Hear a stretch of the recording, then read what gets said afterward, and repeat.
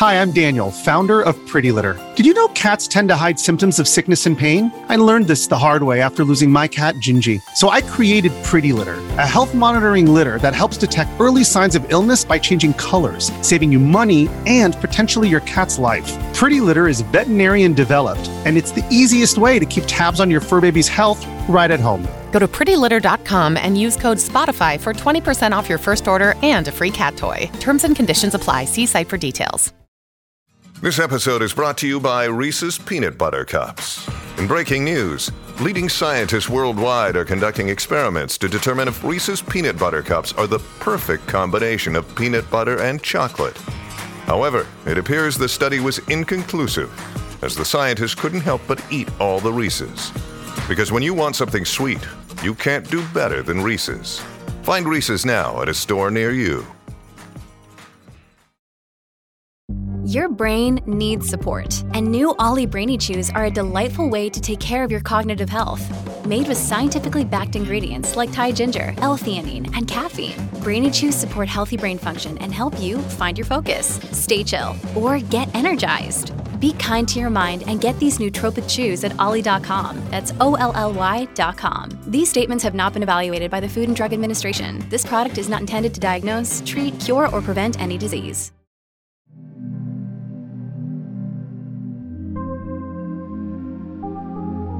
Welcome to Horror Bytes on Safe Room, the show where we highlight short indie horror games and the people who make them. I'm stupid enough to go deeper into the Cursed Bunker, and I'm joined by Talos One HR Officer Jay Krieger.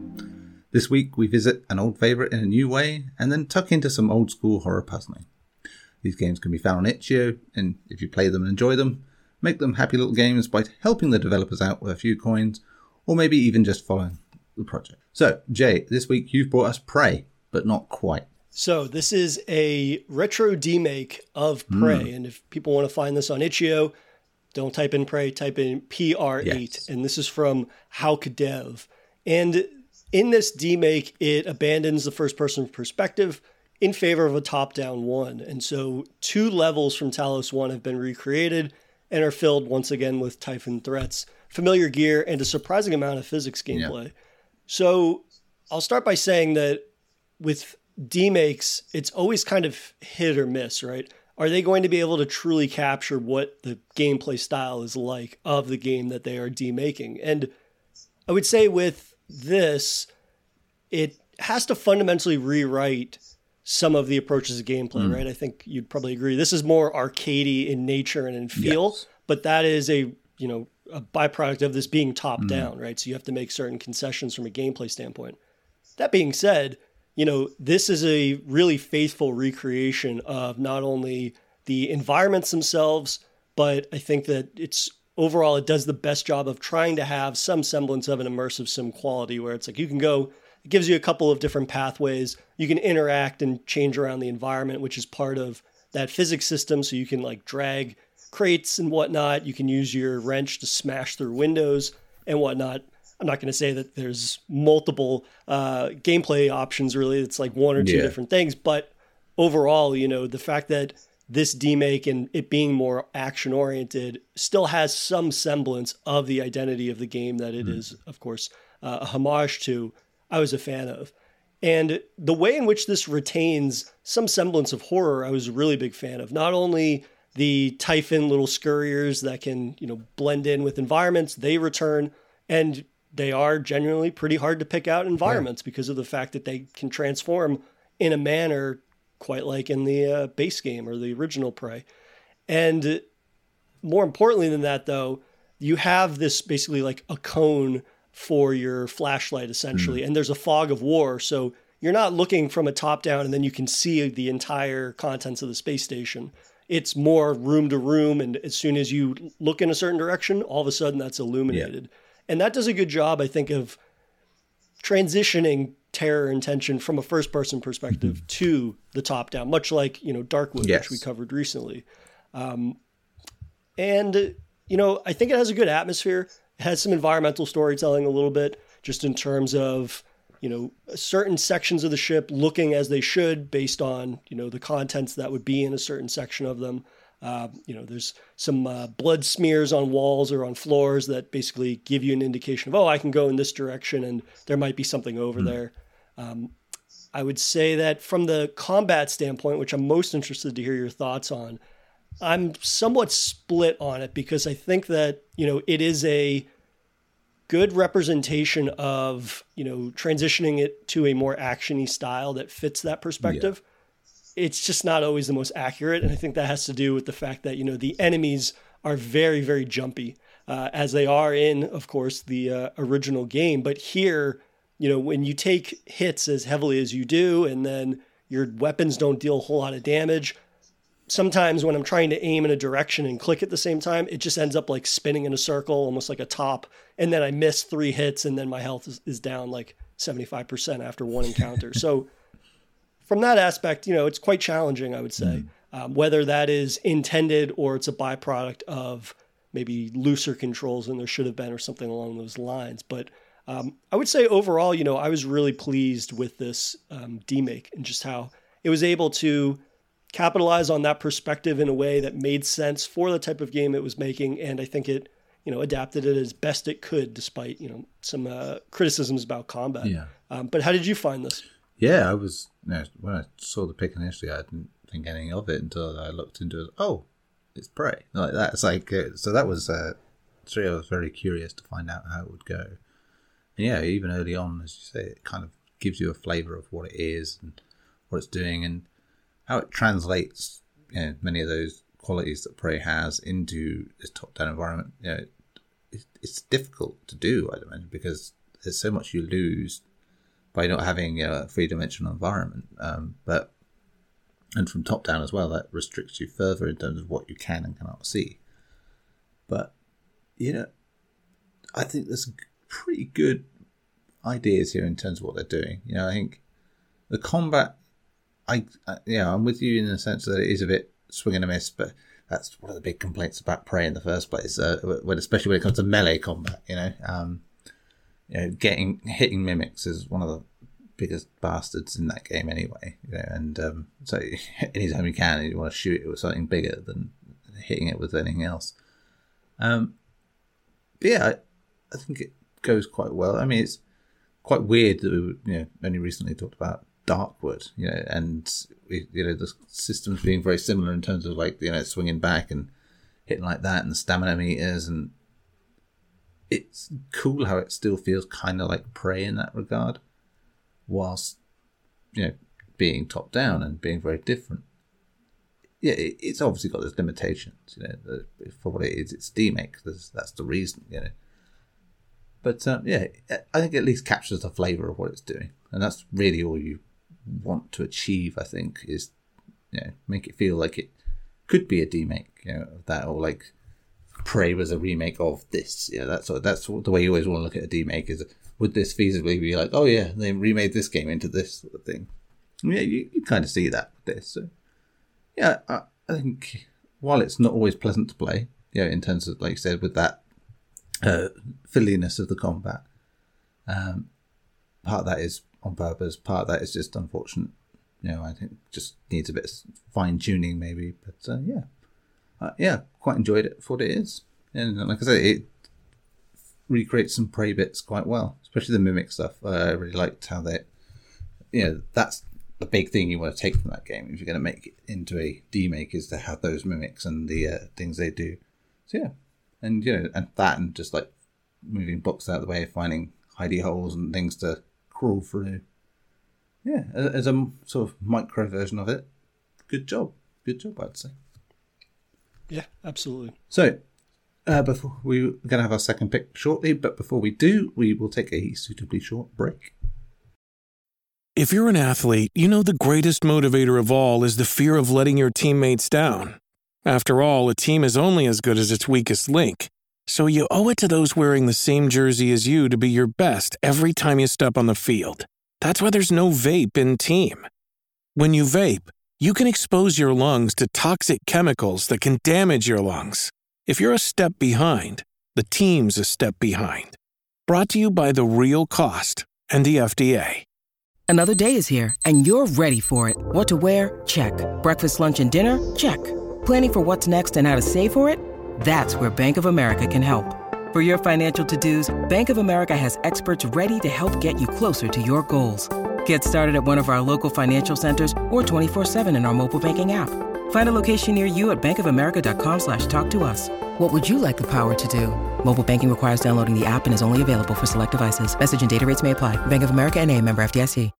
When you need mealtime inspiration, it's worth shopping Kroger, where you'll find over 30,000 mouth-watering choices that excite your inner foodie. And no matter what tasty choice you make, you'll enjoy our everyday low prices, plus extra ways to save, like digital coupons worth over $600 each week. You can also save up to $1 off per gallon at the pump with fuel points. More savings and more inspiring flavors make shopping Kroger worth it every time. Kroger, fresh for everyone. Fuel restrictions apply.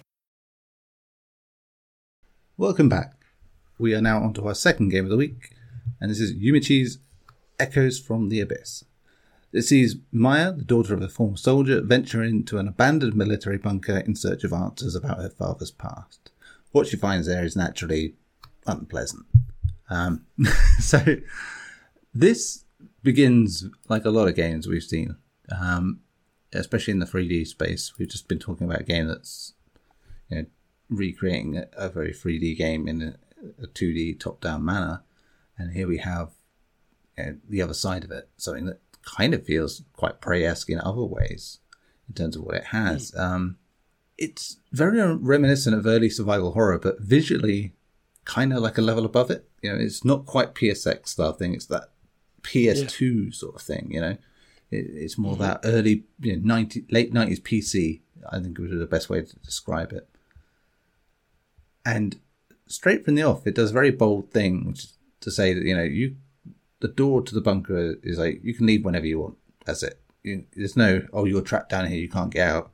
It's very much a case of your curiosity will give you as much as you want out of this game. So you can literally just start the game, go in, walk out, and that's it. Like that. And you will get messages from the game basically telling you what it thinks of that, depending on how you do it. Yeah. And I thought that was immediately very intriguing. But the puzzles were really cool to do.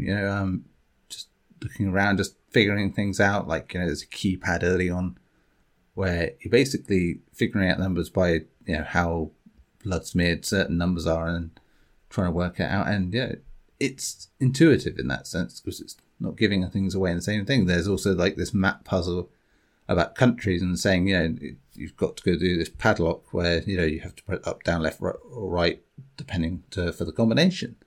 And, you get this list of countries and it's like, can you look at the map and from where you are and basically figure out, it doesn't tell you where the countries are, by the way. So you have to kind of have some geography knowledge, which being in Europe makes it a lot easier because you kind of you have a better idea.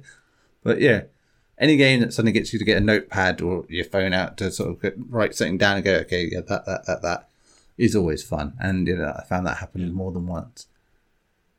Now I love as well that this immediately is giving you unnerving vibes when you come into these early sections. It's blood smeared here, there, and everywhere. And the further you get into it, the more demented it gets, the more gory it gets, the more bodies are around. You have to go around different things, go through vents, collect key cards, and see more and more fucked up stuff.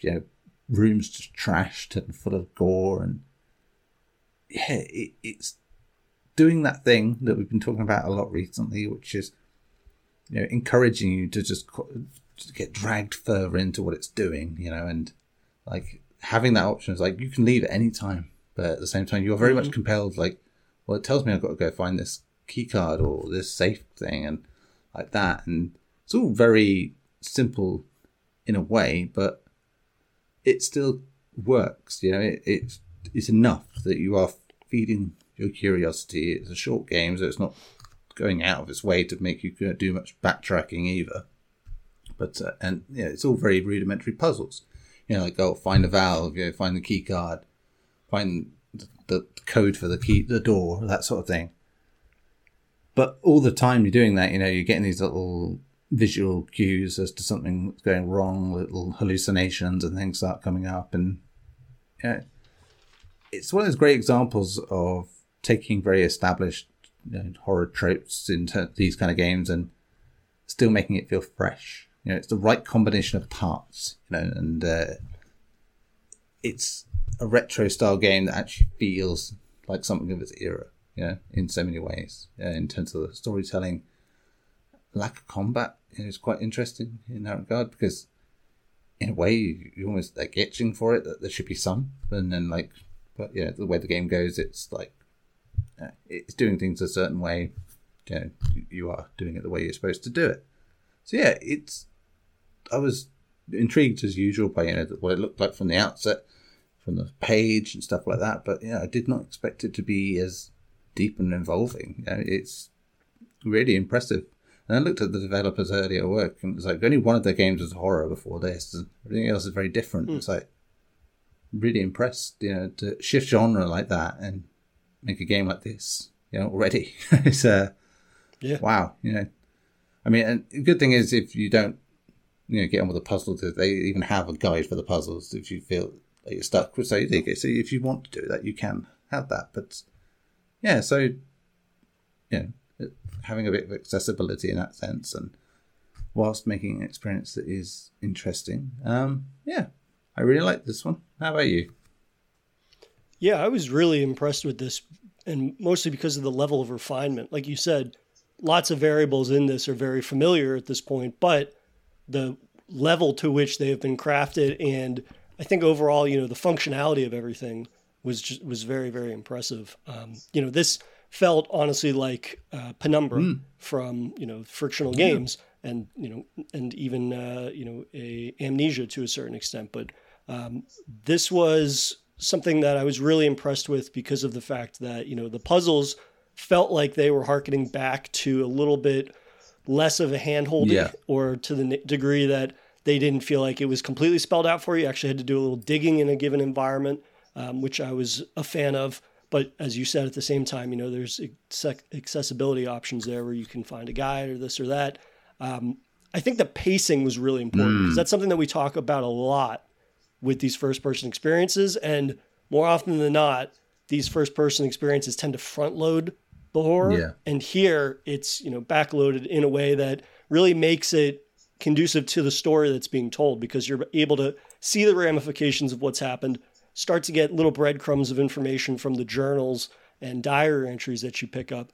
And then once you start to have an understanding, then you actually see the results of what is going on, or actually seeing, what is responsible for it, which was really, really slick pacing, I think, in terms of atmosphere, story, a puzzle here, a puzzle there, and then really, getting the horror front and center towards the back half of this. Like you, I loved the fact that I could just bail at the very beginning, which I tried because of the fact that I turned around, looked at the door, and it was like, "You're leaving already," and it gave me some shit for that. Which I think also, from a narrative standpoint, kind of puts you in that character's shoes a little bit, right? Because it's like, it's not that there's some threat that's keeping you there, you've been locked in. It's that you want to find out what happened to your father when he was stationed here back in whatever it was, the 60s, I think. I think, again, the level of polish here was really, really strong. If you think about something like interacting with the diaries and the notes that you find, not only do you have a text box of what is the diary, but then you have a 3D diary page or notebook that you can, literally read what was written in their own handwriting, and then you could spin it around to analyze it, which you don't have to do, but it's just those little details that make it more involving. So I thought that was really great. And I was a fan of the fact that the puzzles didn't feel like they were just kind of the same one note type of thing, but maybe it's, it's got the theme of it's in the medical bay this time, or it's in, the chief's room or something, but all the puzzles are very different from what came before it, which was nice, which has likewise this sort of building, I suppose, of, difficulty, whether it be logic based or just, again, pushing the player to explore more of the facility itself. With the map that auto updates, which was really, really great, which, is a feature that would spend in the Amnesia games. But I was surprised, I suppose, to see something like that, which, could be an afterthought or it could be difficult to implement. But this game does a really good job of ensuring that the player never feels frustrated to the degree that they get lost or something like that, but it also doesn't have this very blatant like hand holding that sometimes you anticipate, which is, an X on the map, go here, or, God forbid, a big, arrow pointing you in the direction you're supposed to go, in which then it's like, okay, well, I don't feel like I'm exploring. I'm basically going on a guided tour at that point. Yeah, it's got a subtlety to it that means you don't really get lost or frustrated. It kind of guides you gently without, big yellow things or whatever. The structure of what it is small enough that you can basically figure out wherever you've got to go next by just a bit of an investigation. Initially when you are in that first bit, you are in both doors are locked. You have to do the keypad thing, and you're trying to figure it out, like stuff like that. And you've scoured everything, can't find the reason for it, and then you just sort of sit there looking at the keypad, thinking, well, these are covered in blood and these aren't, and is there a pattern to what I'm doing here? Is it if I press it in this order or that order, is that what it? And I like that. It just gets you just sat there thinking about it. And the way the game is, there's no urgency with it, in terms of like, you are voluntarily going deeper into this place, and that's the consequence in the end. But I think that's a really good way of structuring things. Like I said, smooth, really smoothly done throughout. Yeah, and last thing I'll say that again just speaks to the polish is that when you, of course, are in the facility for the first time, there's certain barriers that prevent you, of course, from proceeding. But the further into the game you get, and there's a need for backtracking, that's changed, which again is it saves you probably 20 seconds of backtracking. But again, it's just a smart implementation of allowing the player to never really lose steam in their playthrough. Granted, it's not a terribly long experience. It's probably 20 minutes, but at the same time, for an experience that we've seen time and time again that are not nearly this polished. Or filled with stuff. It's like it is just, it's 20 minutes that is just there in everything. There's no aimless wandering. There's no ratcheting out the playtime by having like a sequence that just goes on for ages where nothing's really happening. It is just like, no, you're in there. It's going to take you as long as it takes to figure these things out. And so that's good. That's nothing has been wasted there. It's, again, the best examples we get, the games that are short, but they've using that time efficiently to get everything in there and it not feel rushed, which is good. So a corker, this one. Okay, so that's us wrapping things up. But as ever, if you are a developer of an indie horror game, demo concept, or game jam entry, we'd love to hear from you. You can drop us a DM at SafeRoomPod on Twitter, or SafeRoomPod@gmail.com for email if you'd like to be highlighted or interviewed there. And you can also head to the DMs of HorrorBytes_SR on Twitter as well if you'd like to be promoted there. Jay, a pleasure as always. And we will see you all next week. In the meantime, we'll keep on searching for more Horror Bytes.